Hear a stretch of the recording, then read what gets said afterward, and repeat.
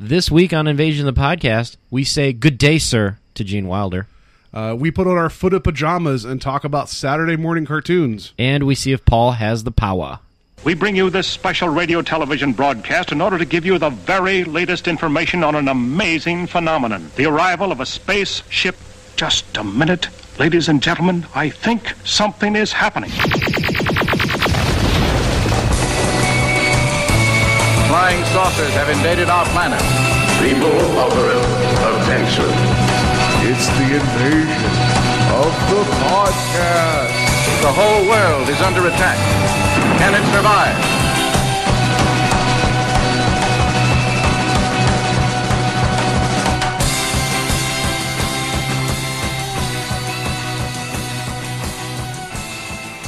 And welcome to Invasion of the Podcast, where we're taking over the world one listener at a time. I am Paul. After these messages, Stedman and Joe will be right back. Peters. Yep. There you go. You got it. I rehearsed it for a second, and I almost didn't get it. So, yeah, we got a lot of news. I just want to talk about like the gift of the Magi that is my life, where I now have a job that I can afford a nicer computer to play video games on, but not have the time to play video games on because I have to do this job thing. It's kind of like some evil monkey's paw thing. Be like, I wish I had the best gaming computer in the world, and then you get it, and then you can't use it. Well, it's like, okay, so Joe didn't mean to do this to me, but he kind of looked at the computer that I've had for a while, and he'd be like, you know what? You could upgrade some of this. And then somehow there's this like Rube Goldberg device in my head that goes from, you should do that to that. And then suddenly I'm signing up for credit at a place buying a computer. Like it just goes like the dominoes just fell. Like, I could upgrade it or I could just buy a whole brand new one. And so, yeah, that was kind of one of the snap decisions. So now I have a really nice computer and then I finally got it all set up. And then I go to log in to play World of Warcraft. And then, like, after an hour, I'm like, I'm tired. I just got to go to bed. And it's like, it's so, like, no, it's right here, and it's beautiful now. Like, this whole thing, like Joe laughed when I told him what I did about buying the computer, because he's like, oh, we could buy a couple components. And he's like, what did you do? And I'm like, I was like, yeah, we'll get your new guy. We'll get your old one up and running. He'll be in good shape. And then, like I got this new guy, and I'm like, oh. Yeah, so it's like I'm so I don't know what it is. Like I don't know if you're like this sometimes too, where it's just you start thinking about something and you're not going to be happy only doing it halfway. Yeah, like, you're just I kind of get that way sometimes too. Yeah, so I committed. I have this other. So I now have two computers in this room and in our makeshift studio / office, and they're facing each other. So you got the new hotness and the old and busted. Which we're using the old and busted for recording, so you still have a purpose, old and busted. No, Old Faithful. But yeah, I ended up spending. Well, I haven't spent the money yet. That's why they give you credit. Yeah. So eventually I'll spend the money on this computer, but so I can just play World of Warcraft an hour every day. So we're going to talk about that in a second. We do have a bit of sad news because it seems like, and I don't know about you, but I'm getting tired of everybody saying 2016, man, like as if this is like the worst year for people passing away. Had a good 2016. Yeah, but it's just the whole thing of just like, oh, well, we just lost all these people. People die every year, and like, yeah, every well, day. if we're gonna get into news, we can get into news. Oh yeah, and I talk should about probably do that.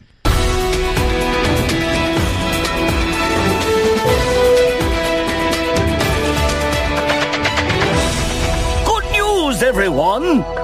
Hooray! Hooray tonight! Yeah, it's not really good news. Yeah. I figured that'd be good news. So Gene Wilder passed away, and like you talked about like people complaining about 2016 taking all these people, but like Gene Wilder, how old was he? 81, I think so. 81 or 83, I think. Something like that. I mean, I think it was 83. Yeah. But like that's a good run. I mean, that's not like oh my God, Prince died. Like yeah, Prince had like quite a few more years in him, but like, but yeah, Gene Wilder. It's sad to lose him. I mean, in a way, like I think I told you, like I'm kind of happy because I know after Gilda Radner died, he kind of like just spiraled out of control. Like he stopped doing movies and things like that. Well, but he'd been married after that for like 20 some years to another lady, which everyone's like, oh, he's with Gilda now. It's like, what about his wife that's still here with the family that he has? It's like, right. She, Well, I think everybody just remembers the whole impact with Gilda, like being taken away too soon and like hitting Gene kind of hard. Yeah, no, I agree with that. It's just so. It's just odd to me that someone like him, which I mean, I think he was wonderful. very funny. Like, he had a way of just doing things with his face that would make you laugh. Like, it felt like he was always working an angle or always panicked about something. It was just good. I liked it. But right now, in our really divided up times that we seem to be living in, where people are so passionate about one thing or another, everybody was like, "Oh, Gene Wilder passed away." Like, I didn't see any negative about it. It was like everybody like rallied together to be like, "Oh, we lost Wonka." Like, and that. Well, like, what do you mean though? Like, what were other things where people were negative about? Meaning, like, right now, like with the political cycle and just the different viewpoints. Oh, I thought you meant like when somebody else died, people were negative about it. No, okay. I didn't. Yeah, it's just a nice change of pace. I agree. So, Gene Wilder, like what? Like, I love a lot of Gene Wilder's Mel Brooks stuff. Like, what is probably your favorite Gene Wilder? So of course you got to like him as Willy Wonka. I will say though that as a child, it felt like every time in school when we got to watch a movie, it was always that movie. So after a while, you're like, I'm so tired of Charlie and the Chocolate Factory. But the older I get, the more I realize that he brought an energy to that is like, you know, for a movie. It's funny because it's going to tie into what we're talking to later. That was actually being funded by, I forget which candy company, because they bought the Wonka name and they were going to release Wonka bars and all this other stuff, and then they screwed up their production line. So then the candy didn't come out in time for the movie, and then the movie becomes popular. So it was like it was purposely made to launch a candy line, but now people remember as being this wonderful thing on its own. Mm-hmm. I think it was because it had to be because of him. It's interesting. I wonder if that candy line would have hurt it. You know what I mean? Because now obviously there's Wonka stuff now. I mean, there's like all over the place. There's other kinds of Wonka candy, yeah. Yeah, but the fact that like there was no Wonka candy available when the movie came out, it's kind of like today that would ruin a company completely. Absolutely. But yeah, I mean like I didn't see Young Frankenstein until I was older. Like, because I don't know, something about it didn't appeal to me when I was a kid. I didn't see Young Frankenstein until I was older too. That movie is amazing. It is. Yeah. Like, it's got like, I think my favorite joke in that whole movie is like there's a part like, you know, he totally gives up on like waking up the monster, and like they're like eating soup in the dining room, and there's like a part where the monster's like waking, and like you hear him in like the background, like in the laboratory, and he's like and like he's like, what is that? And then like the one the one girl's eating the soup, and he's like, oh, you like the soup? Because he thinks she's like going, the soup's good. And just like delivery jokes like that, and then when he was in Blazing Saddles, like I loved like how he was like the fastest draw in the West, and like there was like it was just like a frame skip, like you didn't even see him do anything. Or what was the whole thing about how it's like he's like, oh, I lost my shooting hand because like it's not steady anymore, and he holds up his one hand and it's perfectly fine, and they're like, well, it seems fine. His other hand's like all over the place, like, this is my shooting hand. It's like, yeah, it was funny. If you look at his actual listed work, for as much as people remember him fondly, he didn't do a lot compared to like other people. But he did do like this 4 films with Richard Pryor, and it's like I remember those growing up. Like they were always like on like HBO or Showtime or whatever. Always like seeing See No Evil, Hear No Evil, like Silver Streak. Like it's just. I don't know. It's one of those people that you like. He has been so out of the spotlight the past 10, 15 years that you don't think about it. Right. But he, you know, it's just sad. And the fact that like he actually, I guess he passed away from complications from Alzheimer's, and he told he kept it secret because he didn't want to ruin it for any little kid that happened to see him out there, where they're like, oh, that's Mr. Wonka, and he didn't want any adult to have to be like, oh, he's not feeling so well. Like he wanted to keep as many smiles in the world as possible, and that's like the nicest goddamn thing you could say. So yeah. But come back to the whole 2016, like everyone's like, it's such a bad year for people dying. It's like, I think that now that we're 50, 60, 70 years into having physical media that we can go back and watch people's performances, that always opens up to the next generation to appreciate. Mm-hmm. So when someone like this goes away, it's a much bigger ripple than it was like, you know, had we like watched like a vaudeville star or like a sports, like a baseball star, like, you know, like Babe Ruth's a legend, but there's not too much footage of him actually playing baseball. Right. Well, yeah, like legends that are dying, like I don't want to say it sound more, but legends that are dying today like have a bigger ripple. You're right, because they were, you know, they were exposed more. Yeah, because you watch Willy Wonka right now, and he's still 34 when he made that. It's like it's just, you don't think about that. So, and again, we've talked about that before on the show, where, you know, it's just going to happen. Like there's the things that you love, and they're going to go away. Do you appreciate them for what they are? And this is one that kind of like I wasn't expecting it, but you hadn't heard from him in a long time. So right. yeah. Yeah. Anyway, Okay. yeah, Well, Mr. Wilder, thank you for all your movies. yes, So, real quick, this is like a quick news thing, because we just talked about Stranger Things. Netflix launched a teaser trailer confirming season 2. We all knew season 2 was probably going to happen. That season 2 is actually going to kick off next year. So that'll be fun to look forward to. And I know everyone's going to speculate everything. So yeah. I was trying to avoid all those stupid clickbait articles of like 10 things we want to see in season 2. It's like, it's not confirmed yet. Stop writing this Right. stuff, But Barb's the monster. Like, oh no, yeah. Like, all the other songs from the 80s that you like are going to appear in this season. did you guys hear Barb's the monster? No, that's not what's happening. Yeah, watch, everybody's going to do. I heard on Invasion of the Podcast, Barb's the monster. Mom jeans attacks everybody. Yeah. Monster had mom jeans. Yeah. So I'm glad that's confirmed. I mean, like the Duffer Brothers kept saying that if they could do a season 2, they had plans. So that's great. I almost feel like Netflix is like, we're not going to confirm it just yet. We want people to get rabid for the news. So good on them. I like that they're going to set the story a year. What was it, in the fall of that year? Mm-hmm. So it feels like they have a good Halloween idea around. Like they're going to, they got to do something with Halloween. Because technically this one ended in Christmas.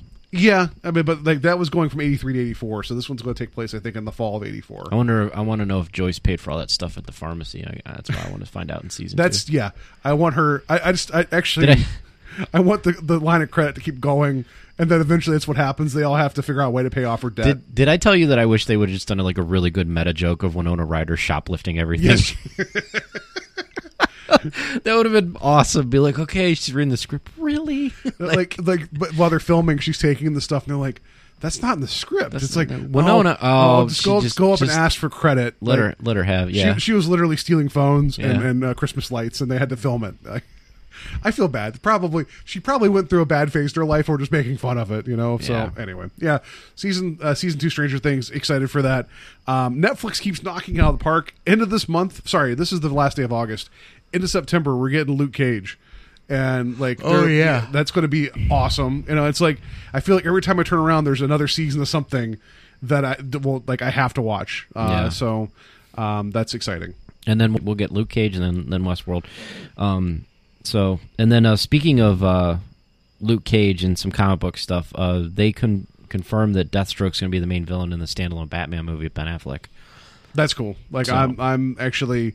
Is this the one he's directing? Is it still confirmed he's directing it? I think he's still directing it. Okay, but I'd have to look it up. But the reason that I think this is notable and newsworthy and actually kind of cool is like Deathstroke is not really a standalone Batman villain. So I kind of like that. They're not trying to dig through this rogues gallery of Poison Ivy, Mr. Freeze, the Penguin, Clayface. Wasn't he more of like a Teen Titans villain? He was more of a Teen Titans villain. But he floated in and out. But I think it'd definitely be cool to maybe have him tie into Robin a little bit. I think they need to bring maybe not cast an actor, but they need to start working on Robin's backstory. And I think Deathstroke would be a cool tie-in to maybe he killed Robin or something like that. Well, I mean, they showed a Robin's outfit that was covered in Joker paint. Yeah, and say ha ha ha, joke's on you or something, right? So, which I'm assuming they're probably going to do the Jason Todd thing, which would be cool too. Yeah. But I feel like you have Deathstroke he's mortal. He's just really good at what he does. And he's Batman without morals. He has the same type of probably same type of fighting style, same skill set, relatively smart. He will wait for the opportune moment to take you out as opposed to go head to head. And it just feels like that's a good foil for a Batman movie. Yeah. I also think that him being on Arrow for season 2, which was probably the best Arrow season because of Deathstroke, definitely helped it. Yeah. It's definitely going to give people a familiar villain that they've seen on TV before. And I'm actually, now that because of Arrow, I am more familiar with that. Because otherwise, I've seen Deathstroke. I know it was the guy with the half mask and the sword and whatever, but his being fleshed out on Arrow, which it's not going to be the same thing. Not going to be the same. It's not going to be the same Slade Wilson. I get it, but you at least get the I feel like they wanted to present the core of what made that character tick, and I'm it will be interesting if the Ben Affleck Batman movie is the one movie of the DC cinematic universe that's actually not touched. Like, he just gets to make the movie he wants, and everyone's like, you know what? That's pretty good. We should probably let the people that actually know what they're doing make these movies. Yeah, so we'll see. Hopefully DC. I'm waiting for that Avengers-esque DC movie. Like, I know everybody's like, oh, it's gonna be Justice League. Well, they need something. Like, Suicide Squad did good. Okay, it didn't do phenomenal. It did good, but I feel like you can't have a movie like Suicide Squad carry your franchise. No. So I'm hoping Batman should do good. Batman standalone movies always do good. I really want Wonder Woman to turn out well now. I do too. There's I just don't want weird rumblings around it that may not be that great. Yeah. I just don't want it to turn into like a like Captain America First Avenger type movie, because like I didn't like Captain America First Avenger, honestly. Like, that's probably one of my least favorite Marvel movies. And I liked it. I just didn't feel like they should have added the Avengers thing after the credits, though, as opposed to have that's the end of your movie, because it's supposed to be a Captain America movie, not a prequel to the Avengers. You know, I felt like I didn't. But that's like what that's what that and Thor was. Yeah, like, it was basically just to establish those characters, and like I have that problem with Wonder Woman, because like I wish they would have introduced her in her own standalone movie instead of like sneaking her into Batman versus Superman for no reason. Sneaking her in with a really epic guitar solo, yeah, like, which they put in the trailer, whatever that is. It's like, like there's like some riff when she shows up, and I'm like, who is this guy playing this guitar? Yeah, or Amazon, I don't know. And when it's like the name of the band is called Invisible Jet, you just never see them. That's all, you know. Benny and the Invisible Jets. Benny and the Invisible Jets. I don't know. Like I just, not to go off a tangent, I like the first Captain America movie. I love Winter Soldier. I really like Civil War a lot, but the more I think about it, like I think I liked Winter Soldier. Like that's probably going to be the one that I keep coming back to over and over again. Yeah, Winter Soldier definitely sets a bar. Yeah. So anyway, that's enough about Batman. Enough about Batman and Winter Soldier. But and then last thing we want to talk about is World of Warcraft's expansion Legion came out. Was it yesterday? Yeah, technically it launched yesterday. There's some big news here about this. Big earth-shattering news. Earth-shattering news is I started playing WoW again, even though I've said on the podcast I wouldn't play WoW again. And I did say on the podcast for my New Year's resolution that I was going to play an MMO. So that's true. I just didn't know if it was the same one. Well, no, it's fine because it's familiar. Honestly, like, okay, I played Cataclysm just to try Cataclysm out, and this could happen with Legion. I could just be like, I'm done after I got most of the content in. Everything seemed like it went downhill. Like I kind of like if Mists of Pandaria was interesting enough, I probably would have played that too. But it sounded like everything just started to skydive. Like, like Pandaren, like I was just like, no, like I don't like pandas. I don't want like monks. Like I didn't like what the direction they took it. And then like, you know, when I was reading about it, it's like you know, WoW's losing subscribers. They're losing subscribers. Warlords of Draenor came out. It picked up a little bit, but I still didn't kind of like the premise of it. Like I didn't like that there was going to be like an alternate like Draenor, like kind of almost like they're doing like a Star Trek thing, like, you know, like they got to jump through timelines and stuff like that. Yeah, which is a good way to kind of like do content. Like comic books do that all the time. But like this expansion, so those two didn't really pique my interest too much. And I also don't really want to get back into an MMO. So like I told myself, like, you know, I wanted to try and play an MMO again. And like looking at Legion, like when it was announced, we talked about it about a year ago, and you know, they were like, oh, we're going to put Demon Hunters in there, which is kind of cool. And like slowly it was kind of like a build, and I looked at some of the story, and you know, they're bringing back the Burning Legion, which is one of the original, I guess you could say, villains of Warcraft. Well, they are the main yeah, like antagonist, bad guy, yeah. Main bad guy. Like if you put it into a comic book perspective, you know, you've got your Doctor Dooms and you know, your Green Goblins and things like that, but then you've always got somebody that wants to destroy the entire world. It's not just like an internal conflict where you've got like two factions fighting against each other, and like, you know, it's like somebody has a problem with this. This is like a whole army and legion of demons that basically take over worlds and destroy everything on it. So they're pissed off because they've tried twice. Yeah. And they failed twice, and they've never failed anywhere else. Yeah. So it's like they have to be mad. They have to be like, what are we doing wrong? Right. Like, we keep giving them weapons. Why do we keep giving them weapons? and it's cool because I like the band together to save the whole world type storyline. So I think it's cool because I like we talk about it. I'm a Horde fan. Paul's Alliance. I like when the Horde and the Alliance work together. So it's cool to see some of these stories play out. So I'm kind of excited to get into WoW again. Plus, like, the world is so immersive, and I know so much lore. It's exciting to get back into that lore again. So did you feel like you were going back to like your old high school, and you're like, where'd that go? It totally did. It totally. There used to be a thing. I used to be so cool here. And now what's going on? No one even knows who I am. Totally did. Like, I went to Orgrimmar and I fly in and I'm right around. I'm like, the hell is this elevator? Like, Yeah. when did you guys get this elevator? You guys have Pepsi machines? Yeah. Why do you have Pepsi machines? There were not Pepsi machines when I was here. Yeah, it was exactly like that. You know, I haven't even gone to like a lot of the other places, but like, the only places I've gone is like Orgrimmar and Dalaran, which is funny because Dalaran's unchanged. Yeah, it's So. like the one they took one of the capital cities from one of the earlier expansions, and it's a floating city. So they're like, we're just going to float it over there now. It's like, that's convenient. I like that. So they are. Blizzard is really good at they always have their finger on the pulse of what people want.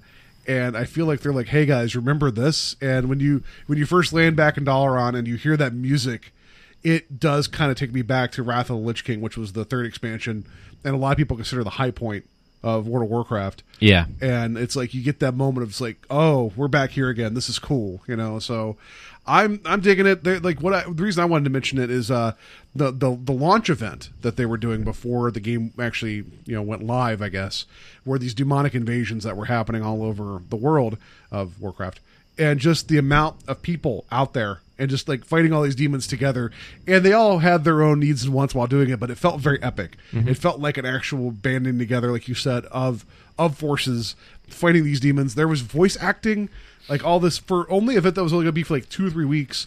They had full voice acting scripted and everything too, which is pretty cool. That's cool. Yeah. So there are no more invasions? No. Really? They only did for the launch? Yeah, that was the whole thing. Now you go to the Broken Isle to fight the Legion on their turf, so but yeah, like I feel like you had mentioned the other 2 expansions that they didn't have a hook for you. Like, I feel like this time around, had they done anything like that where it was that big epic moment, you'd probably be like, I want to know what happens next. And they didn't really do that for either one of those. You're right, and that's the thing. Like Burning Crusade was the first expansion. That was literally just the first expansion, and they could have done anything. It could have been just like, we're gonna open up a new island, and you can go there and be like, oh, cool, new stuff. Yeah. So that really wasn't like super. It was exciting because it was the first. Okay. Then they did Wrath of the Lich King, and Wrath of the Lich King was the peak because they brought Arthas back into it, and Arthas is one of like their figurehead characters because he's basically the Darth frickin' Vader of Warcraft. Yeah, and it was exciting to go and finally confront Arthas, because it's basically just like you're playing a game. Let's imagine you're playing a Star Wars game all the way through, and you're just like, man, I can't go talk to Vader. I can't even really see Vader. And then they're like, hey, we're gonna drop Darth Vader's expansion. You can go fight him. It's like, sweet. Yeah. Then immediately after that, they did Cataclysm, which was cool. Which was it was a good idea. It petered out at the end. It did, but that had a grab. It had a draw. Basically, a dragon that woke up decided to just fly around the world and wreck stuff, and he was so big and powerful, he literally reshaped the entire world. So like places that you went to were completely different than what they were before. So like that was a drawback in for me, because it was just like, okay, all the places my stomping grounds are different. It'd be cool to go see that, so you're familiar with the world. Yeah, it's different. Then they did Mists of Pandaren, and it was just like, hey, we got pandas over here, and it's now Kung Fu. I really like that expansion, and I know I'm not going to try this in the World of Warcraft podcast as much as I wanted to this week. And Joe's like, no, we're not going to talk about pandas. Apologize. I was like, we talk about Blizzard way too much. So I liked Mists of Pandaria. I thought it was like the whole idea. There's a lot more story there than you're giving credit for. Like, but you didn't play it. So I didn't play it, so I can't justify it. There was some really good moments of like, oh shit, this is happening. I'm talking about the hook. There's got to be a hook. I like the hook. There wasn't a hook with that. And then Draenor's hook was, hey, we're going to go back and show you some stuff that happened before most people know what was going on in a time bubble. Yeah, so speaking of like Vader / Arthas. In Burning Crusade, the main villain that you never saw really was this guy named Illidan Stormrage, who was a night elf that became a demon hunter, corrupted, blah, blah, blah, blah, blah, wants to fight the big bad guys in the Burning Legion, but in the process, he kind of becomes a bad guy too. They're bringing him back for this expansion, and I think this is their whole, like, hey, we wasted him as a villain, because you never saw him, other than the last fight at the end of the expansion. Yeah. Like, let's give him, as much as, like, he has had so much lore built around him, let's show him. So they're bringing him back. Yeah, well, now he's in the Order Hall, isn't he? I don't know. I think he's in the Demon Hunter Order Hall. Oh. Because he's walking around, he's like, hey, give me your list, give me a list.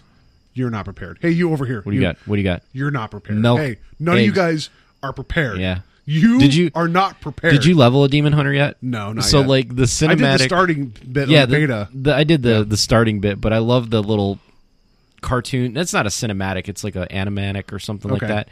But, like, it's showing the story, and it's just, like...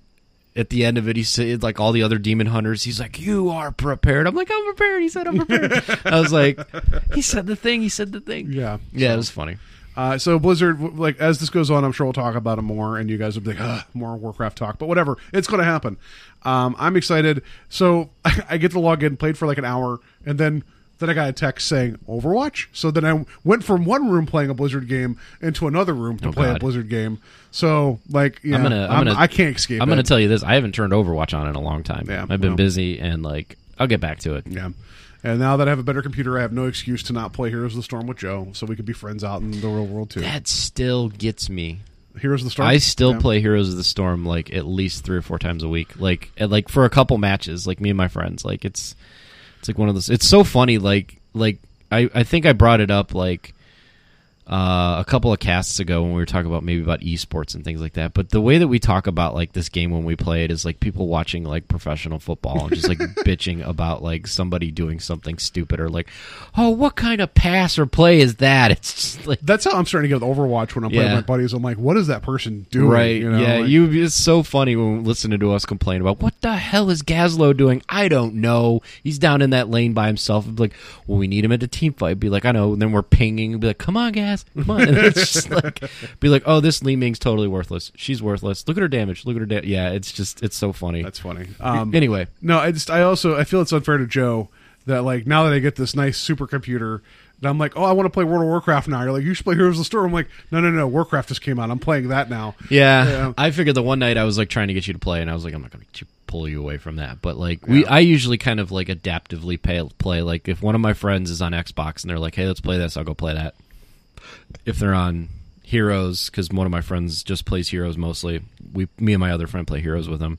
And then usually if I'm solo, I'm playing WoW now in my solo time. But then you play Horde and I play Alliance and we'll never meet, except maybe on the field of battle, and then you'll beat me because I'm not good at PvP. Maybe. So, yeah. I don't know, man. Anyway, just long story short, Joe plays Horde, I play Alliance. I was like, I want to make a tune Horde side so I can play with Joe, so I made a Hunter. And then Joe told me, hey, I'm going to make a tune Alliance side. I made a Hunter. So it was just, I found it funny that we both picked the same class to try to make another, and then we missed each other, like Ships in the Night. Yep. Like, yeah. So that's funny. Anyway, Legion's out. It's great so far, and we'll talk about it more later. So there you go. Yeah. Check it out. All right, let's jump into our main event. Main event. And now for our feature presentation. So every Saturday, I would like get up at like 8 o'clock and watch cartoons. And I told you, if I slept in past 8, I'd be so pissed because there were some shows I would miss. Yeah, like, I remember there were times where I'd just be like, I'd wake up, and I don't know if I had a clock in my room. Like I would just like I'd run out there. And I don't think I would gauge time immediately when I woke up on Saturday by a clock. I would go turn the TV on. And if Garfield and Friends were on, I would be like, oh, I totally miss Ghostbusters. Like, you know. Yeah. So we kind of been teasing this for a bit. We were talking about Saturday morning cartoons.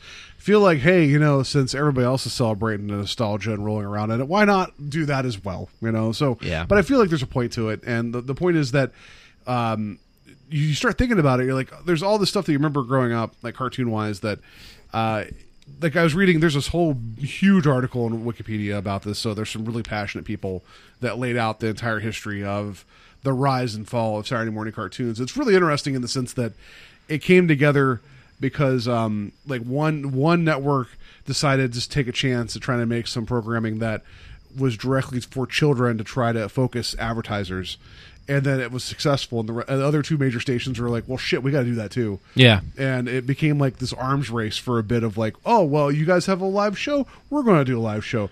Oh, you have a cartoon, we have a cartoon. Yeah, definitely. Arms race is a good analogy for that. They did definitely start like, bidding against each other and trying to get like, shows. And then also it became an issue of like, what can we get, but also what is cost effective. Mm-hmm. So that's why like when I was little, I didn't realize that like the Tom and Jerry shorts and the Looney Tunes shorts, those were all originally theatrical release that were then just put together and played on TV. I didn't ever know that actually followed in front of like movies in the theater at the time. That's what they were made for. Okay. Back in the 50s and early 60s. Yeah, so that was probably just like an easy way to like cut something together and then slap it on TV. And yeah, it's kind of like reruns, almost cartoon reruns. Yeah, I mean that's how Bugs Bunny was. That's what I'm saying. Like the production value was already high because it was made for the theater, and you could show those on a loop pretty much, and people would watch them. Same thing like the Three Stooges; those were all made for the theater, and they were able to play those Saturday morning for kids, even though they're incredibly violent. But hey, so it was interesting to see the genesis of that and how the creativity kind of came about, and then also how ultimately it came down to like 4 or 5 studios that were doing a lot of it, and how a lot of that ended up shaping what we know, like Hanna-Barbera, we know them, Filmation, which we know them really well because they were really good at bringing you interesting ideas, but having really shitty like animation. Like they were always really good at cutting corners. Well, yeah, a lot of like animation for early Saturday morning cartoons, the frame rates were really, really low. Yeah, because they would do a low amount of cells with like a static background. So you would get like and like we're going to talk about this later, and like the game is like He-Man, like early stuff with He-Man. It's like it was very basic motions and movements. Like Skeletor would lean his head back and his jaw would move. Yeah, and that would be a little bit of dialogue or a mrah, So, but like to animate that, like it's like 3 panels. It's just like a couple cells, and then that's it. Like it wasn't very like deep animation. So. Yeah, and then you talk about the backgrounds. I mean, obviously they would shoot that on a plate, so they would have that background, and that they can keep switching that out or jogging it back and forth. Which I know you make fun of it now, but Hanna-Barbera was really good at showing the same palm tree over and over again, or whatever it was when people were running. Yeah. Like, the Flintstones was really good. Like, how big was Bedrock? That must have been like 60 miles long for sometimes the way they would run, and it was the same goddamn house every single time. Yeah. So... but, like, if you watch... like, if anybody's not really familiar with, like, some of these older shows, like, go watch... Like, YouTube has done... No, I'm not saying not pull the show up, but go pull up the Hey Yeah... video of what's He-Man, going on, what's going on, and early internet, yeah, early internet too. But look up YouTube, look up He-Man, Hey Yeah, and literally the animation that they ripped off of He-Man for that video to make a joke is an exact probably testament of the animation that they kind of used in some of the like the herky jerky, the lean back, the turn head, it looks like almost like a robot. Well, and then I'd also remember that the intro sequences were always way cooler than the shows. Yeah, because that's where the money was. Like, right. I'm going to mention a show right now that you're going to be like, oh yeah, I remember that Silverhawks. Yeah, like the intro to that was actually awesome. That show is bad. But that's the draw. Yeah. Like, I remember the intro to Silverhawks, like with the screeching, and then it like zooms in, and then they really go through flashy, like anime almost levels of production value. And they go through the roster. Same thing with Thundercats. Like, Thundercats intro is amazing. Well, I wonder where Silverhawks got their idea from Thundercats. Yeah. And then there was one guy named Bluegrass that was a Silverhawk that was a country guy. It didn't make any sense. He was the guy that flew the thing. They could all fly, but they had a jet. Yeah, I don't know. But yeah, it's just like I guess it's just hard to kind of go. We love cartoons, like everybody loves cartoons, but you think about it, and as like they got more sophisticated as they went, at least in terms of production value. Well, production and story, I think. Yeah, because like a lot of the early '80s cartoons, and we'll talk about this as like it evolves like towards the end, like when it gets into the '90s, but like they were mostly geared for advertisements. Like, I was talking to Paul and coming over here, I'm like, you know, you had G.I. Joe, you had Transformers, you had He-Man, My Little Pony, even My Little Care Pony, Bears, yeah, Care Bears. Like, they would do these 30-minute episodes, and somebody figured out that if they take this terrible animation and they just throw together a story and not worry about it because it's for kids, and then they run it for 30 minutes, that's the biggest ad that they could put on there. And then they could spot fill ads in between. So you didn't have a Cabbage Patch Kids commercial or a TV or a cartoon. I think they did, but it wasn't like a big. Yeah. But you would have your Cabbage Patch commercials. So in between, like, whatever you were watching. So if you're watching Care Bears, you get a Cabbage Patch commercial. Yeah. Or they would sell like Sunkist fruit snacks would have a commercial in between, you know, whatever you were watching. So they're getting that advertised thing in there, but then they're also getting money from Hasbro for Hasbro doing this whole episode for their toys. And literally, like, early, I don't want to say early because like Saturday morning cartoons started like in the 60s, but like in the 80s, that marketing was the whole episode. Yeah, well, you brought up a good point of how it kind of flipped. So, like, I mean, not that I'm saying that there was never a time for them to try to make money off of this, because that's the whole reason it existed. Yeah. But you would do something back then, like you know, I'm trying to think, like, they did a lot of superhero stuff, like the Justice League or Super Friends, yeah. But those were existing properties that were already there that were now a cartoon, as opposed to, we're going to make a cartoon that's now going to be the beginning of a marketing blitz for everything else. And it took off really big like that. Even like the real Ghostbusters, like, that was a property that came off of the movie, but then like the toy line really pushed hard. I remember there were a ton of real Ghostbusters toys, you know, with the likenesses of the cartoon characters, not like the actors. Well, if you remember, it feels like there was a time, though, that no matter what the movie was rated in the theater, it had a cartoon and it had a toy line. And like Rambo had a cartoon and a toy line. I remember I got a bunch of Rambo toys for Christmas that were based off of the cartoon. I had like his Jeep and like the rocket launcher and everything. And yeah, it was a guy just who like, suffered from like post-traumatic stress from, you know, being in Nam. Hey, we're going to make a cartoon about that. Like Aliens versus Predator. Yeah, remember RoboCop had a cartoon? RoboCop had a cartoon. Like, if you watch the RoboCop cartoon and then you go back and the kids are like, where did this originate from? Or they, like, you know, do some little research. It's like, okay, let's watch RoboCop. Whoa. Yeah. You know, but then again, like, I saw RoboCop when I was 8, so. But it's like I was ahead of the game. Yeah. Same thing with Aliens. But I remember, like, I think my brother was like 6 and I was like in my teens, but like, they came out with Alien versus Predator toys, and I remember he had the Power Loader toy with like a squirt gun on top, but then like all the aliens had like squirt guns because they would spit acid. Yeah. But you could, like, you know, stick their head in the water and then just like shoot acid, and I'm just thinking to myself, like, this is a kid's toy, and these kids are like, oh, it's shooting water, it's cool. I'm like, yeah, but that's like flesh-eating acid, and it's like... I know, like, I mean... Totally taken out of context to sell toys. It's crazy. Well, I mean, do you think, and this is getting off the track a little bit, do you think the success of Star Wars, everybody stopped saying, wait a second, we can create a world and sell that? Because Star Wars feels like not that Lucas would ever admit this, but it's like, when he got the first one made, like, you had all his cool ships and all his cool characters. Like, like, when he even kept the toy rights. Like, I remember he told Fox, like, yeah, I'll take a cut on the movie, but I want all the toy rights. He knew this was coming, you know, and it's like... Well, Kenner ran with it. That was super successful. And it's funny because, like, I remember when Episode 1 came out, and I thought that it was going to take off again. I still have 2 in-the-box action figures from when Episode 1 launched. Well, but because I thought it was going to be that hype again. Because you think about it now, like, if you have a Han Solo action figure in the box, that's got to be worth a little bit of bank.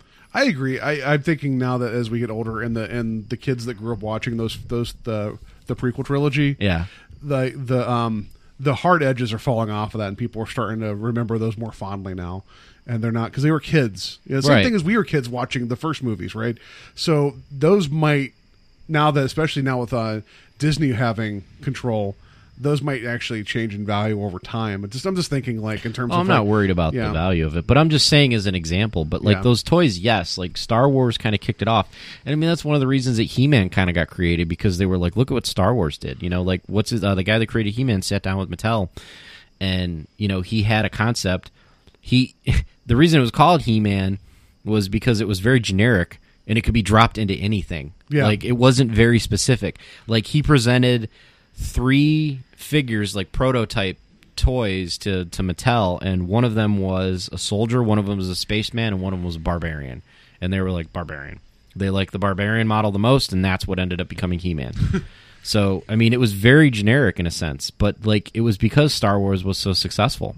Yeah, and also too, they knew that they could just have the same body type but change the head. Yeah. Like it was like, yeah, all right. everybody did that. Like, I'd be like, pop my He-Man guy's arms off. I'm like, you got this arm. But guess what? You got a green arm now. Yeah, congratulations. Like, maybe you got bit. Yeah. Something happened. You got bit by Beastman. Yeah, Beastman bit Yeah. you. It's infected. Yeah. Yeah, but like, I guess maybe even like we give credit to Transformers, but I mean, of course that was Japanese, but then Voltron also. Voltron. Every series had a different set of toys, of robots. Yeah, you know, GoBots. You had GoBots, which had different sort. Mask only ran for like a year, but it was heavily marketed, and they tried to like merge G.I. Joe and Transformers. I had some Mask toys. I did too. I loved Mask. Yeah. Are you excited for them trying to bring it back into like a cinematic universe? I would be interested to see how they bring it back. Yeah, I want to see how it pans out, because like I remember I always thought it was so cool. And this is so funny because like as an adult now, I really wish I was like Mask now more than anything, because my favorite thing about Mask was they had those watches, and the watches would go off and it didn't matter what they were doing. They're like, gotta go. It was just like I wish like right now I could be like at work just doing stuff like helping somebody, and it's like boop boop boop. I'm like, I gotta go put a helmet on and get in a motorcycle car. Be right back. I gotta get in my car that somehow is now going to have a helicopter prop and I'm gonna fly away. Like, completely impractical, but it's cool. And the vehicles were like the bad guys. I can't remember what the bad guy's name was. Were they called Venom? They were called Venom, but I can't remember the guy's name. He looked like he was like a guy that failed at being Santa Claus. And because he's because he had like a big giant white mustache, but he just, I don't know. Anyway.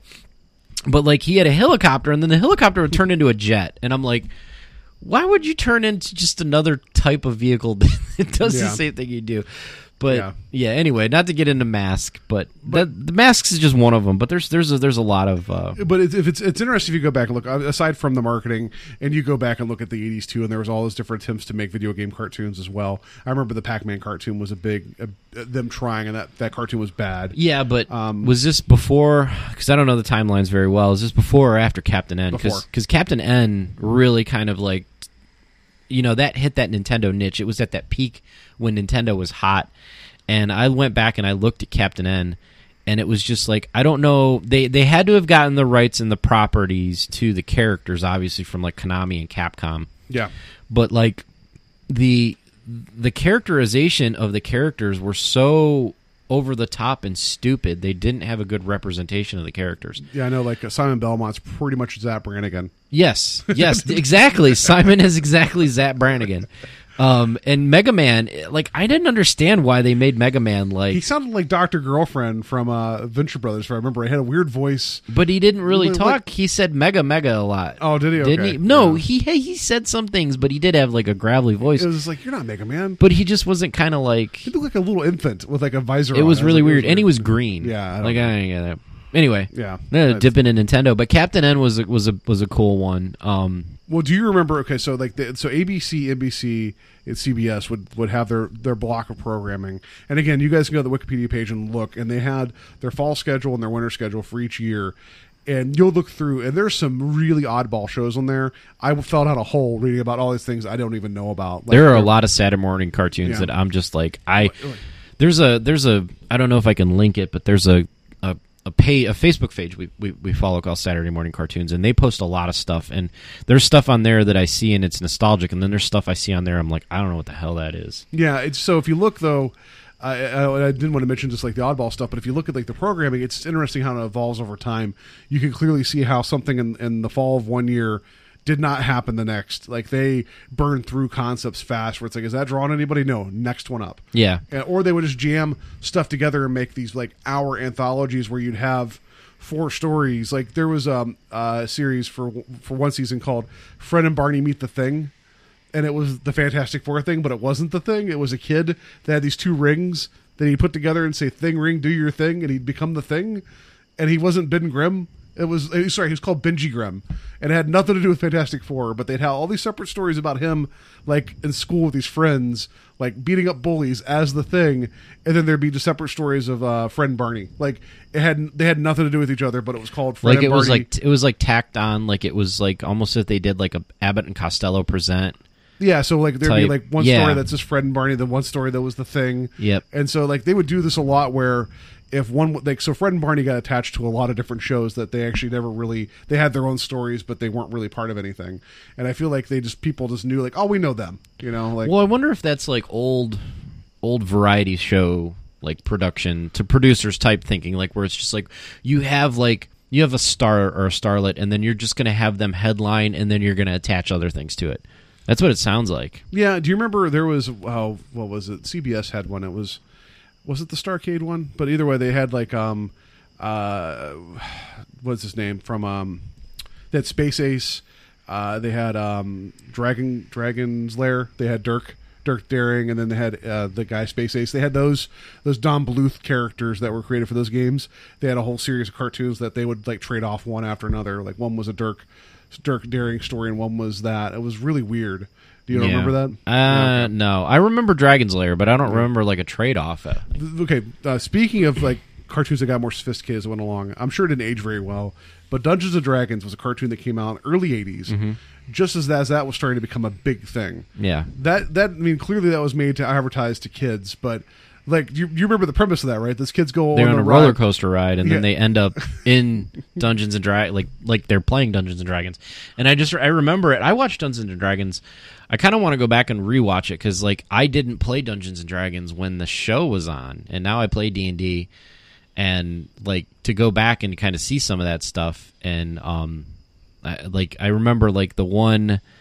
Like, it was like they completely role reversed because there were, like, stereotypes of all the kids that got on the ride.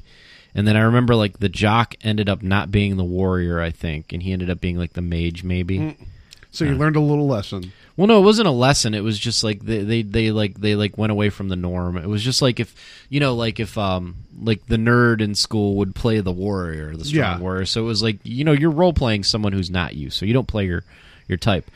But yeah, Dungeons and Dragons, I remember that. Well, and then also like later on, so as it went forward, different companies had their different like, hey, we're going to do this. Like Disney started doing their animation block on ABC in the morning because I think is that when they bought ABC? Either way, it was right then. It was close to when they did that. So you had like Gummy Bears, you had Darkwing Duck, there's a couple other ones DuckTales. that was syndicated though, wasn't it? Like that and Rescue Rangers and. Tailspin. Well, Disney did this. This is breaking away from Saturday morning, but Disney did Disney Afternoon. Yeah. So like DuckTales started. I think it was DuckTales and Tailspin kicked off, and then you got Rescue Rangers and then Darkwing Duck because Darkwing Duck like segued from DuckTales because you had Gizmo Duck who crossed over to. Well, Bolt. yeah, but I thought that was a Saturday morning cartoon, and the other ones were part of like the syndicated block. Whatever. We're talking about cartoon ducks. Well, no, like Darkwing Duck eventually was syndicated with the rest of them, but yeah. So Disney tried doing their own thing. They had their own block. Warner Brothers tried having their own block too. Eventually, you ended up having. Well, even it's interesting because you went for Saturday mornings. They actually, you just mentioned weekday afternoon programming too. Like there was, I remember Fox Kids.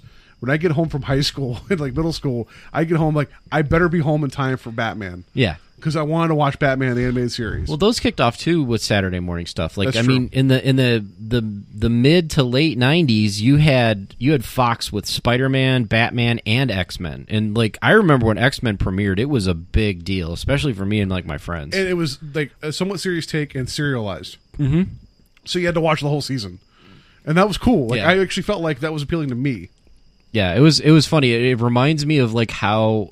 Like as a comic book fan now, like I watch comic book movies because like everybody gets like that are big fans of comic books. They get a little judgmental of the characters and the things because this is the first real cool good like example of that we got. I remember sitting down when they did Night of the Sentinels and like we were sitting there and my one buddy was like, "Yeah, I bet you that sounds like Cyclops," and it was just like one of those things where we're just like, "Yeah, we're totally in the X-Men world now." It was like really exciting, but like going back, like going into the 90s, like I said before, like the 80s, like a lot of those properties were commercials. They were trying to get toys sold out.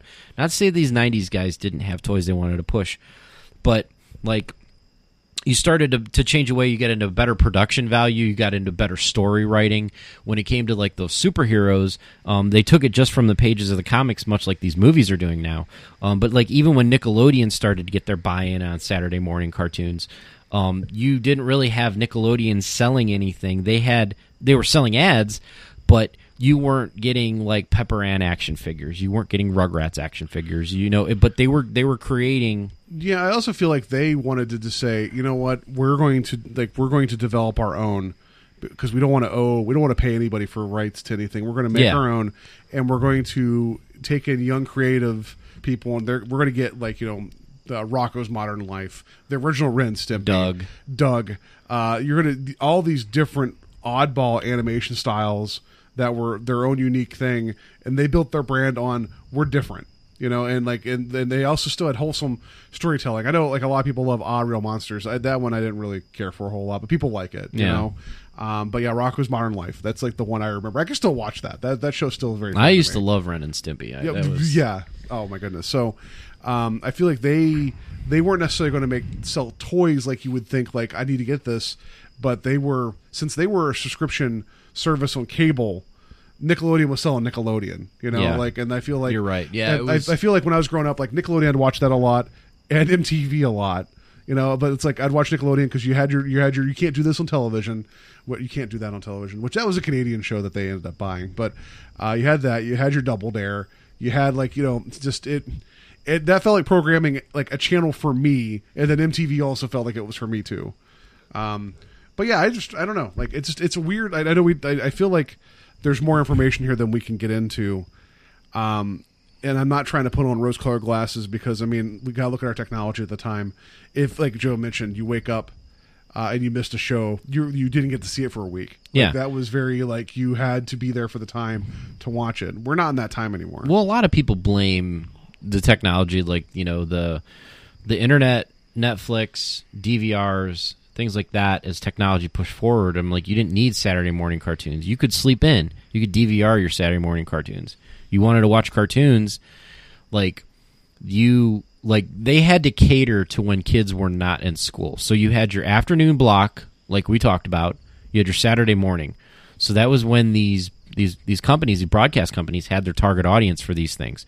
Nowadays, kids can kind of watch TV whenever they want with streaming services and DVRs.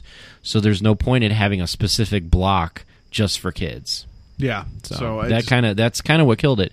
Well, no, the other thing that killed it too, and this is interesting. It's like you had mentioned this before we started recording, was Saved by the Bell. Actually, It was kind of an experiment that was successful, and NBC was like, "Oh, wait, this is kind of like a live tween sitcom that's actually working. Let's do that." Yeah, and that started pushing out people I know Disney they have a whole stable of up and coming people that do that same type of stuff now. Yeah, and that was something that kind of started it must have been overall cheaper to produce to have a 3-set sitcom as opposed to paying for animation. You know? So. That, and then also the other thing too that got complicated as well, and I don't know the ins and outs of it, but the FCC had these mandates about how you had to have a percentage, so much of stuff was educational, and how after a while studios or TV stations just started farming that out to different services that put together these edutainment blocks that they now broadcast. Do you ever see the little EI on the screen? Mm-hmm. That's what that's supposed to show. That's the time you're supposed to be learning something and not just watching a cartoon. Yeah. So, I mean, a lot of reasons that this doesn't exist anymore. I do remember that, ABC, on a Friday night or whatever it was, one of the weeknights, they would preview the next season, what was coming. Mm-hmm. And I got really excited because it was primetime viewing, but they were showing cartoons. And you mentioned on your list of top 50, you said what was number 49 was Hammerman. Yeah. I remember the preview of that at nighttime. I was like, this is great. And then I really thought about it. I'm like, it's MC Hammer with shoes that make him dance piano keys out like a superhero. They did some really weird. We talked about. Was it Superstars? Pro Stars. Pro Stars with Wayne Gretzky, Bo Jackson, and Michael Jordan. where they're athletes, but they also have rockets on their shoes. And they're superheroes, and they go around and do superhero stuff. Yeah. The cartoons where they took a lot of real life stuff was interesting. Like Mr. T, like there was a WWE, WWF one. The Superstars. Yeah, but they didn't have any of the wrestlers actually do any of the voiceovers. Rock and Wrestling, that's what it was called. Yeah. WWF's Rock and Wrestling. And they had little interstitials, which, by the way, we talked about Gene Wilder passed away. Mr. Fuji also passed away recently, like the day, actually that morning. Oh, wow. That Gene Wilder passed away. So, again, another wrestling guy passes away, then suddenly like a big celebrity passes away, so no one talks about Mr. Fuji. So, R.I.P. Mr. Fuji. But I remember Rock and Wrestling. You're right. None of them actually voiced anything, but they had. But then Mr. T did his stuff. So Mr. T, and I think that's one of the reasons why Mr. T was so successful too. God, they even did like an A-Team cartoon. I'm trying to think what are some other ones that they did that were like live action. Remember Super Dave? Yes. Like Super Dave had his own cartoon. Super Dave Osborne, stuntman Super Dave Osborne had a cartoon, which was really weird. Do you remember Alf had a cartoon? Alf had a cartoon. Yeah, I just didn't. Which was weird because, like, technically Alf was, like, it was prime time enough for adults, but you could easily have that show be targeted for kids because you had a Muppet on it. Yeah. And then they turn around and they make it into a cartoon, so. Yeah, I don't know. I just feel like it was NBC, like, just, like, taking that cash cow and just adding more and more to it. And then we talked about, like, Rambo, like the Rambo one. So, I forget, this is going to date me. When did The Simpsons first air? Like the actual series. Oh, jeez. Well, I remember watching The Simpsons on the Tracy Ullman show when I was a kid. Yeah, I mean, that was their first official. That was their first official, like, appearance, and then they got their own... Christmas special. Syndicated. Yeah, the Christmas special, because I remember the Christmas special was a big deal because it was the first time they did more than just the clips off the Tracy Ullman show, and that was when they got Santa's Little Helper. So season 1 of The Simpsons officially started airing December 17th, 1989. Yeah. That started with the Christmas special. Then they actually went on with their season, I think, May 13th, 1990, it says here. But that was like the very zenith of the cartoons in the morning, and then suddenly you had this breakaway hit. And then just like over the 90s and then to like the early 2000s, the Saturday morning stuff started going away, but there was this weird rise in grown-up animation. Right, and like we talked about that a little bit, and I think like Saturday morning cartoons especially is kind of geared us for a lot of the animation like The Simpsons that we have now. Like we grew up with The Simpsons, and a lot of the other shows that we have now that are animated hits that are for adults we didn't grow up with. But I feel like because we're so acceptive of cartoons, you know, because I don't think there were a lot of cartoons back when like our parents were like younger that really ushered them into like, you know, if somebody tried to make like, I'm trying to think of some animated stuff that was like in, you know, in the 80s or 90s that they tried to do that wasn't for kids. Well, we talked like off air, but you had like Pirates of Dark Water, Thundar the Barbarian. You had stuff that was a little bit more serious in tone, but I wouldn't exactly say something that like grown-ups are going to be like, I really want to see that, you know, like. Well, I think most of the animated stuff that we have as grown-ups right now is like comedy. Like everything's usually comedy based. Like they never really do any like dramatic, serious cartoons. Not in the West, no, but over like in Japan, they still have a lot of dramatic animated series, right? They have to. Like, I mean, that's like not that they have to by law, but I'm saying like every so often, like Attack on Titan, things like that are like they're very serious in nature, you know. But but like, you know, the Family Guys, the Archers, the King of the Hills, you know, the American Dads, like a lot of those animated, you know, it's like those are definitely targeted at people that grew up with Saturday morning cartoons. Yeah. But I also feel like we're starting to reach a point of like we've reached it where it's sophisticated, where you could have these different outlets tell all these different stories, and because animation is pretty much limited to your imagination, like you could tell a story like we talked about Rick and Morty before on the show. Like that's really up to the imagination of those guys writing it, and that show goes outrageous places that would be impossible to film on a TV budget, like for 8-9 episodes. But then you could tell these crazy stories like Futurama. You could tell all these crazy stories because like you are like doing the perspective of this kid that's 1,000 years in the future. Like, how do you tell that? You know. So, and I was telling Joe here, we talked a lot before the show, and then we watched some videos. We talked about WoW, and then we talked about cartoons. this morning before I got up for work, or essentially I got up for work and I was waiting, and I put on BoJack Horseman, which I'm catching up on that. That you talk about a show that's funny but also gets really serious. It's getting dark, like really dark. And it's a show about like humans and then animals that are kind of like humans. Yeah, and like it's really weird animation and really weird decisions sometimes. But I will kid you not. There was an episode I watched recently that it had me like uneasy. I'm like, don't open that door. You do not want to see what's behind that door. Like I've only felt that uneasy watching Breaking Bad and like Mad Men. I'm like, and I'm watching BoJack Horseman. I'm like, don't do it. And I had this weird emotional resonance with it, like, because there was like something really, something that like a character didn't need to see going on, and it was like, but I just realized that I'm 37, I'm getting up to go to my real person job out in the real world, and what do? I start watching cartoons in the morning. That's what I did, Cartoons are a good thing to watch in the morning when you get ready. Like, I usually watch cartoons too to unwind. Like sometimes I'll come home at night and like what did I can't remember last time I watched cartoons, but I put something on. And even if it's just Archer, like I don't know why, it's just that animation is a little bit more relaxing than watching. Like even if people are doing stupid stuff, like I'll watch like Family Guy, and it just just to get a chuckle. South Park, like South Park is we didn't even mention South Park. Yeah, South Park is one of the, I'm a huge South Park fan, and like it's just like one of those things. Like it's different if I watch like let's say I go back and I watch Parks and Rec, like a couple episodes of Parks and Rec. I can go back and watch old episodes of South Park and still laugh. Maybe not as hard as the first time I saw it, but still like get a chuckle about like what Cartman's doing. Like I think I watched the episode where he's trying to get the iPad and he's in the Best Buy. Cartman's trying to get the iPad from his mom. His mom's like, she's like, no, we're not buying that. And he's like, really? He's like, you're just gonna F me? And she's like, Eric.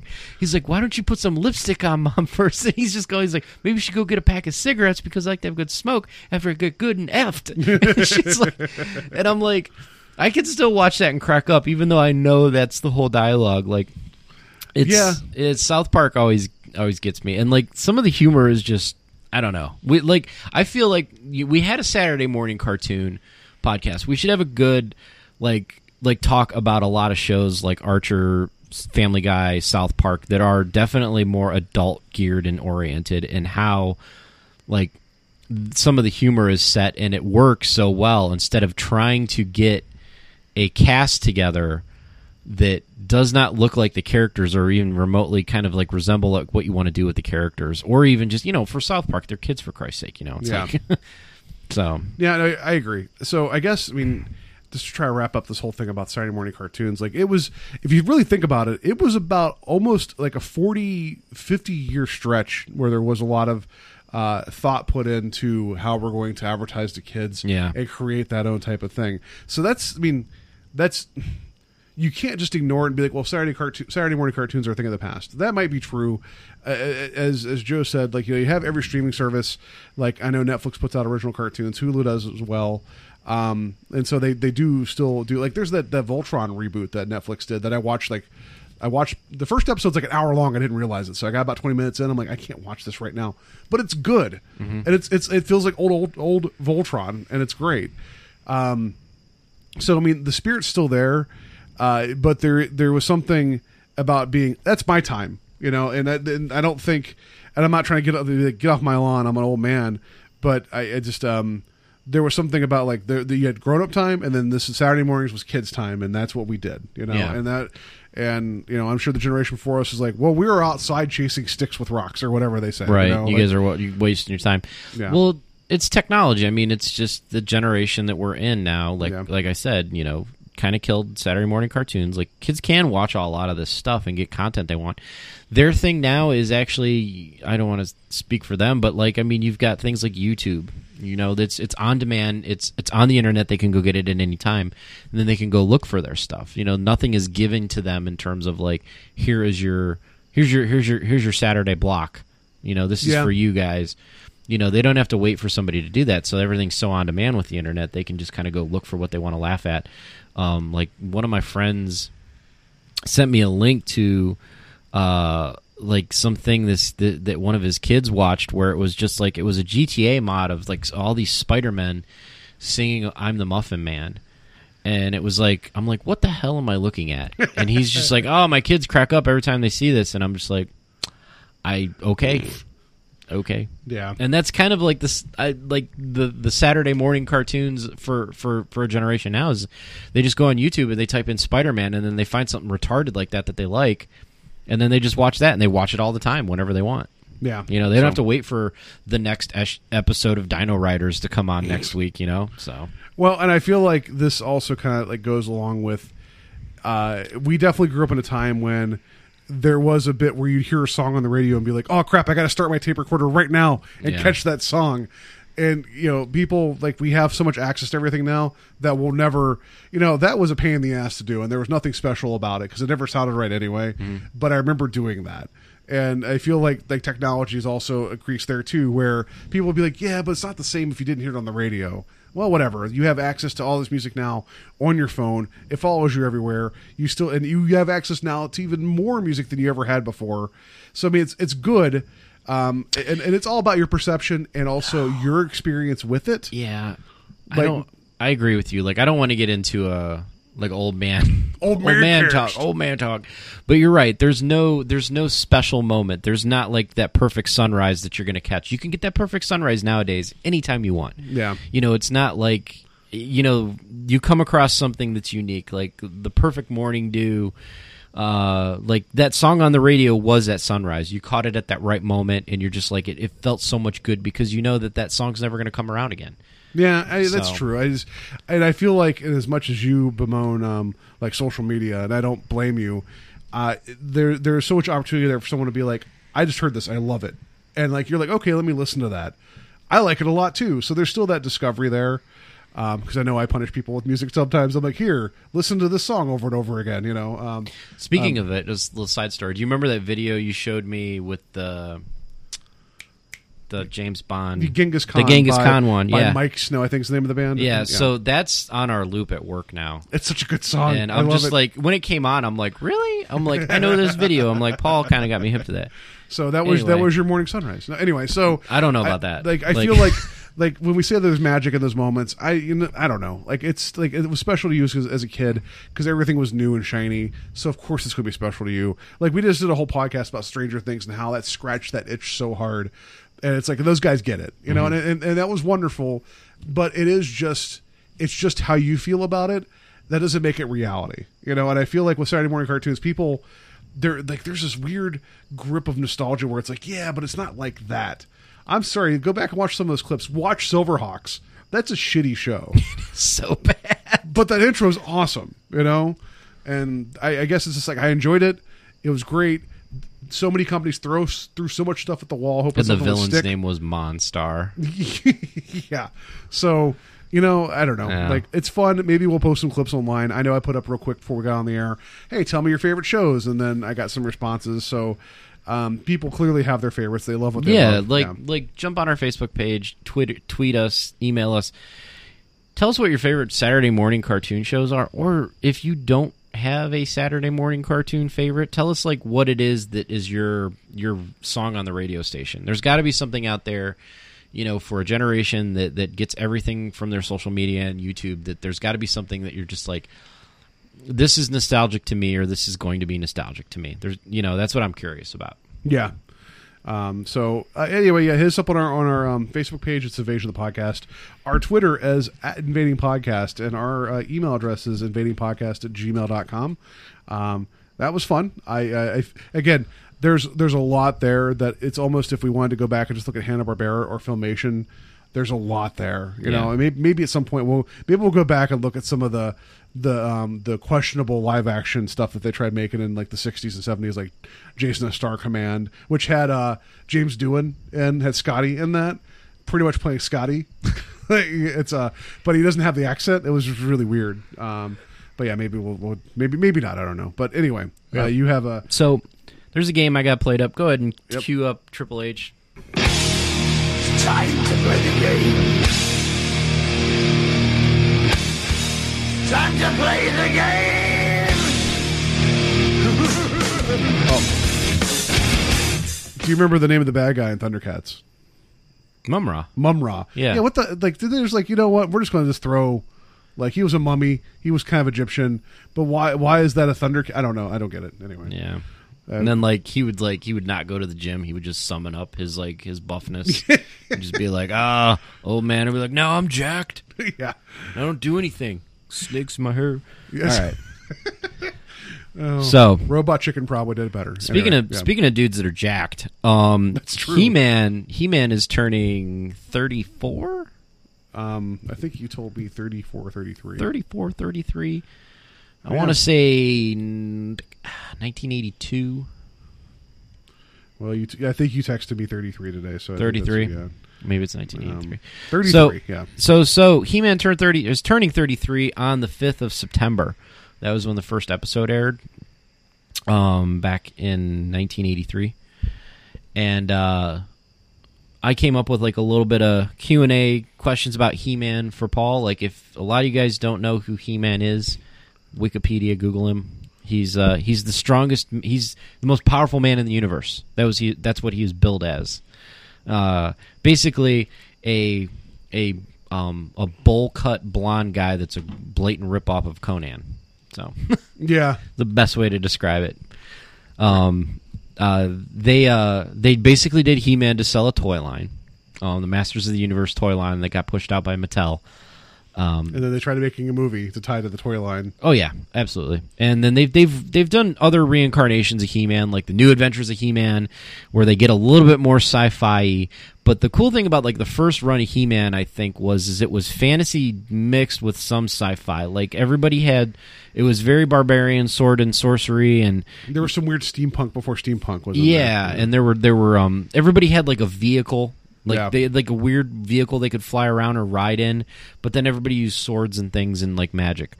So it was pretty cool. When you're a kid, I don't know. So I loved my He-Man figures. I had the battle damage one where you could see his chest. Yeah, and it'd flip. It would flip, and he'd have like a little scar on his chest. And then what was his name? Triface. Yes, they'd roll through the faces. Yeah, that's such a stupid gimmick, but I liked it. Yeah. Was it Triface? Was that his name, or was it like Three-Face, Three-Man? Triclops, maybe? Triclops. Anyway. We're gonna go over some guys in a second. So some man-mans. So I got a couple of He-Man questions. So I didn't write down a multiple choice for this one, but I just see it. Like, what were He-Man's parents' names? Do you know that? Oh, Mr. Man. Mr. Mrs. Man. Mr. and Mrs. Man. It was named him King Randor and Queen Marlene. Oh, or Marlena. I was going to say Mr. and Mrs. of Eternia. Which, oddly enough, He-Man's mom is a very weird reverse Star-Lord type thing, where she was an astronaut that got marooned on Eternia and ended up falling in love with the king, and they had a half human, half Eternian baby, which was Prince Adam, and he's He-Man. So, all right, so Skeletor is He-Man's nemesis. Skeletor is probably one of the best cartoon nemesises up there, like with Megatron and you know. So what was Skeletor's base of operations called? Was it called the Doom Tower, Snake Mountain, Castle Claw, the Black Cave, or Stormhold? I think it was Snake Mountain. It was Snake Mountain. Did you ever have the Snake Mountain action piece? No, I never. I was a poor child growing up. I never had any of the play sets, so I had some of the action figures, and you know, you had a big enough backyard with mounds of dirt, so you made your own play sets. That's what we did back then. Is we used imagination. Damn it! So the play set, I remember it had a face on the front of it, like an old creepy face that was like a rock face. Yeah, and then like it had like a moving mouth, but like there was a microphone that attached to it, and it was just like this gray microphone, but the top of it was like a wolf's head. And you could like talk into it, and then when you talked, it would change your voice. It was like a weird echo noise. I just remember that you could make the Snake Mountain talk. So yeah, because you got to have your castle talk to people as well. Yeah, you got to. Well, I guess like every time they rolled up on Skeletor's house, like he had all this stuff, and like that was like no solicitors. Like nope. Solicitors. All right, so last question before I get into like all the different He-Mans. She-Ra was basically like a female version of He-Man. Yeah. And what was her relation to He-Man, though? Do I have multiple choice or no? Because I think they're cousins. I didn't give him. Well, Okay. she's his twin sister. Okay, So, close enough. but Not really. those are just the two quick three questions that I came up with for He-Man without getting too crazy and into it. So, I've got 16 He-Men. Okay, 16 He-Mens. No, I'm sorry. It's he people. He people. I got 16 He people. Yeah, actually, it is He people because I think there's one lady in here. You tell me if they're He-Man's boy or they're Skeletor's boy. Oh, okay. Okay, so Clawful. Skeletor. That's Skeletor's dude. Clawful. Clawful. That sounds like a name I'd make up for like I'd be like, hey Paul, give me a really shitty He-Man character, Clawful. Clawful. Yeah. That's a Clawful. Oh, Oh, that's Clawful. yeah. All right, Ram Man. Rant Man. Ram Man. Ram Man. He-Man. That's He-Man's guy. Like we're Rant Man. I'm Rant Man. I don't know why, but I had Ram Man for a long time. Like I lost a lot of He-Man throughout like my childhood. Ram Man stuck around. Like he was a dude, and he was a terrible toy because you could, I think you could move his arms like very very little, and that's it. Like that's all you could move on him because he wasn't like a typical He-Man. He had spring-loaded legs because he would ram. When you say Ram Man, I think of Mickey Rourke from The Wrestler because he was the Ram Jam. Yeah. So I just want to believe that you had a Mickey Rourke action figure. So Stratos. Stratos. Skeletor. That's He-Man's Oh. dude. He was like a bird guy. That's like a Greek name. I thought it was like someone was like, here you go, Stratos. He was like in charge of something with the. Would you like some attorney lamb? army. I don't know. Anyway. Beastman. That's Skeletor. That's Skeletor's boy. And what about Fisto? Skeletor. That's actually He-Man's guy. Oh man. I guess if you have someone named Fisto, I guess you want him on your side. I don't know. Trapjaw. That's Skeletor. That is Skeletor's guy. That guy had basically the metal. He was basically Jaws from James Bond. James Bond, Yeah. got lost in Eternia. Evil Lynn. Skeletor. Yeah, it's Skeletor's girl. Lizard Man. Skeletor. That's actually He-Man's guy. Poor guy. That guy probably has a real name. It's probably like, like Ralph or something. It's like, but he happens to be a lizard. So it's like Lizard Man. Like, Adam, my name is Kyle. And then it's like, Kyle, people call me He-Man. Yeah. You're Lizard Man. Deal with it. Right. Yeah. Merman. Skeletor. That's Skeletor's guy. Mossman. He-Man. That's He-Man's guy. Sounds like just like a good-natured, like, I'm going to go over here and just kind of hang out on this rock and eventually deteriorate it. Be like, what do you do, Mossman? No, nothing. Not much. Just hang out. Kind of hang out. If someone steps on me, they may fall down. Yeah. Like, they might slip. Like, Mossman, we're going to Snake Mountain. If anybody calls, answer the phone. Okay. I got you. All right. Triclops. Skeletor. That's Skeletor's guy. Whiplash. Skeletor. Man-E-Faces. He-Man. That's He-Man. Yeah. I guess that was like... That was the guy with the three. Oh, Manny faces. He had like a weird... Like dome on his head. Dome, and then like you would rotate his faces. I It don't was know. like there was a knob on top of his head. He almost had like a Juggernaut type helmet. Yes, he did. Yeah. But like I have no clue what his purpose was with the multiple faces. I mean, just other than to be angry. Because think about it. Think about how terrifying that is, though. If that was your person, and that was you in real life, and you had three faces, so is that one brain to control them all? And if that's the case, then you still have two faces that don't see sunlight or anything, that they could be screaming the entire time, and you don't even... Man, that is terrifying. Yeah, don't even think about it. I'm overthinking that. You are. Yeah. Mechaneck. Mechaneck. I remember this guy. Like all he does, like I feel like they were. Do you remember the Key and Peele skit I showed you with Gremlins 2? About everybody just pick a gremlin name? Yes, I feel like this is how they made He-Man characters. Mechaneck. What's he do? Well, you press a button on his back and his neck goes up high. It's like. What? Oh, and we got this other guy coming up. His name's Elbro. Elbro. Elbro. Or it's like play on words. Yeah. Like, watch out for Elbro. So who do you think Mechaneck rolled with? Skeletor. Stupid name. He was a He-Man guy. Mechaneck. Yeah. Mechanecka High, Mechaniny Ho. What about... No, we didn't even talk about Pee-wee's Playhouse for That's Saturday true. morning cartoons. That's a live-action one. That's true. My brother loved that show. It's still kind of funny at times, by the way. It is. Cyclone. Spelled S-Y-KLONE. Oh, that's Skeletor then. That sounds like a No, bad guy that's name. actually He-Man's guy. Webster. This is how they're spelled. WEBSTOR. Webstore. It's a And he was adopted by the parents. He has his own sitcom. Yeah. Oh, look, it's Web Store. web store. Yeah. That's a Skeletor bad guy. That is Skeletor's bad guy. So I just want to believe it's actually Webster. That's some of the names and stuff like, well, but you had like Cobra Khan, which they just needed a guy that could spit. He was a snake guy that could spit, and you had Buzz Off, and all they did was like they literally put like a guy in a striped bee costume with like ridiculous biceps, and then he had like claws for hands, and that was like. If you think about the reality of the like, if Masters Universe is a real world that you would go to and visit, there's a lot of sadness there because people are born with these terrible situations. Yeah, and then there's He-Man, perfect. Yeah, fighting these guys. Like, I don't know. I question his privilege. Like right now, it's like you don't know what it's like to suffer. You have your Battle Cat, like that you can just turn into a compact car whenever you want, or make it into a luxury vehicle. Like, because Cringer was always this big or whatever, and they become Battle Cat. No, Cringer was normal. Like he was not as big as Battle Cat though. But he was still a tiger. He wasn't like a tabby cat.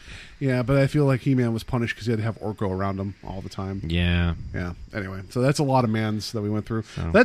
It sounds like almost like whenever they're putting together Mega Man, they're like, we should look at He-Man's roster and just change it a little bit. They're like, oh, that guy has buzzsaws. Okay, well, he's a Metal Man. It's like, Neck Man. It's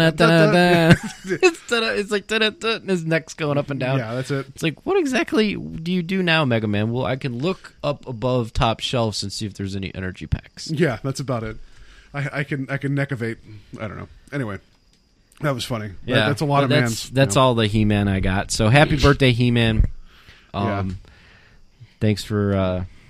They're working on a live action film of that too. Again, another one. That would be cool. Like Masters of the Universe. I would like to see a gritty Game of Thrones reboot of He-Man. Oh, that would never be really that good. Would be so silly. But like, I watched when they did the reboot, like the origin of Skeletor. Like there was it was like his name was like Cardon or something like that. But like he rolls up and he meets like Evil-Lyn and Beastmaster or Beastman and Merman. And like this was like an updated like 2000s He-Man cartoon, and it was like how he became Skeletor, and like it invokes like this spell of like all this power or something like that, and it ends up like melting the flesh off of his face. And it's like I was watching, I'm like, this is pretty dark. Like I just kind of was like, that guy's got a skull for a face. Yeah, and I think I mentioned actually this was an early episode that we did. I watched the live action Masters Universe as part of that 12 Hours Terrible. It was the last of the 6 films, and I was so mad the entire time watching that movie because it was 5 a.m. But Frank Langella as Skeletor is one of the best things ever. He's really good at Skeletor. He even says it's like one of his favorite things he's ever done. Yeah, like because he did it for his kids, but he had so much fun with it. And it's like he made that movie better than it deserved to be, and he deserved to be in a better He-Man movie than that. And Dolph Lundgren isn't that bad, actually. I liked that He-Man movie. I don't think it was like super good, but it was like. I mean, like I would have liked to have seen some other characters instead of them making like Blade or something like that. I don't know. They had Necavator or whatever in there. They didn't have that. I don't know. And then like I'd like Courtney Cox, and that was her first film role. Was it? Yeah, I think so. Good for her. Yeah, anyway. But yeah, like I'd like to see a new reboot of Masters of the Universe with like some new. I just want to see them do like a 300 thing where like every guy is like super jacked.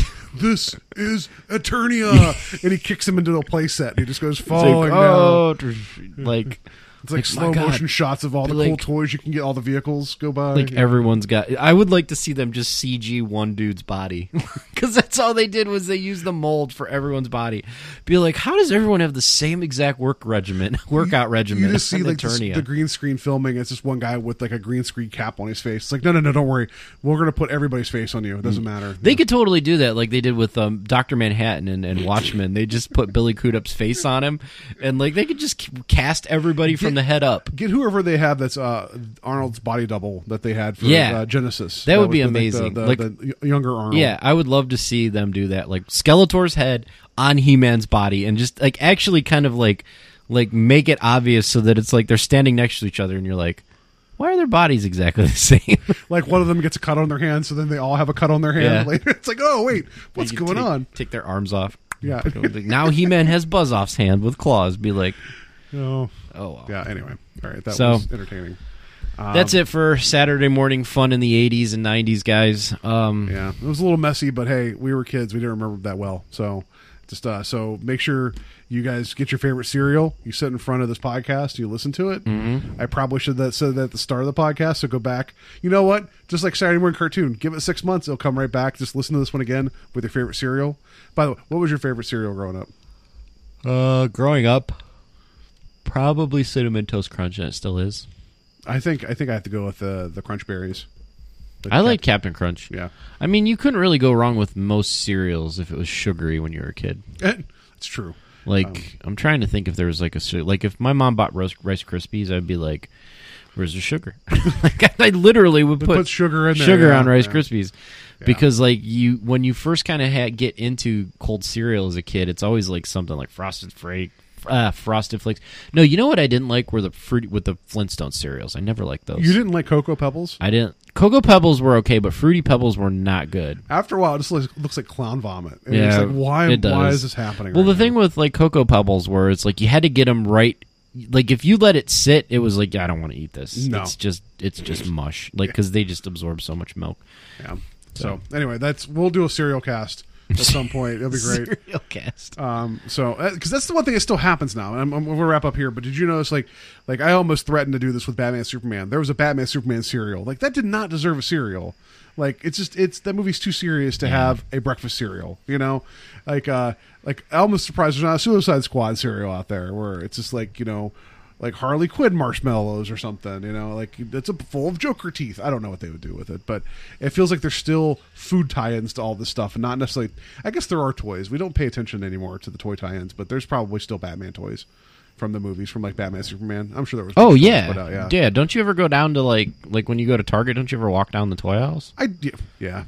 I do all the time, Yeah. and I'm just like, oh, that's totally the movie. That's totally the movie. Yeah. So, all right. Anyway, that'll do it for us this week. Again, please follow us on the social medias, the Facebook page of the podcast, Twitter's @Invading Podcast, and our Gmail address is invadingpodcast@gmail.com. And yeah, I thought I was going to promote something else, and I have nothing right now. That's it. Go watch cartoons. They're available online. Go watch Silverhawks and realize how bad that really is. Yeah. Yeah. So, all right. Yeah, I don't have a good outro other than, Tell two friends. you tell two friends, and then they'll tell two friends, They tell two friends. and they'll tell two friends. So on.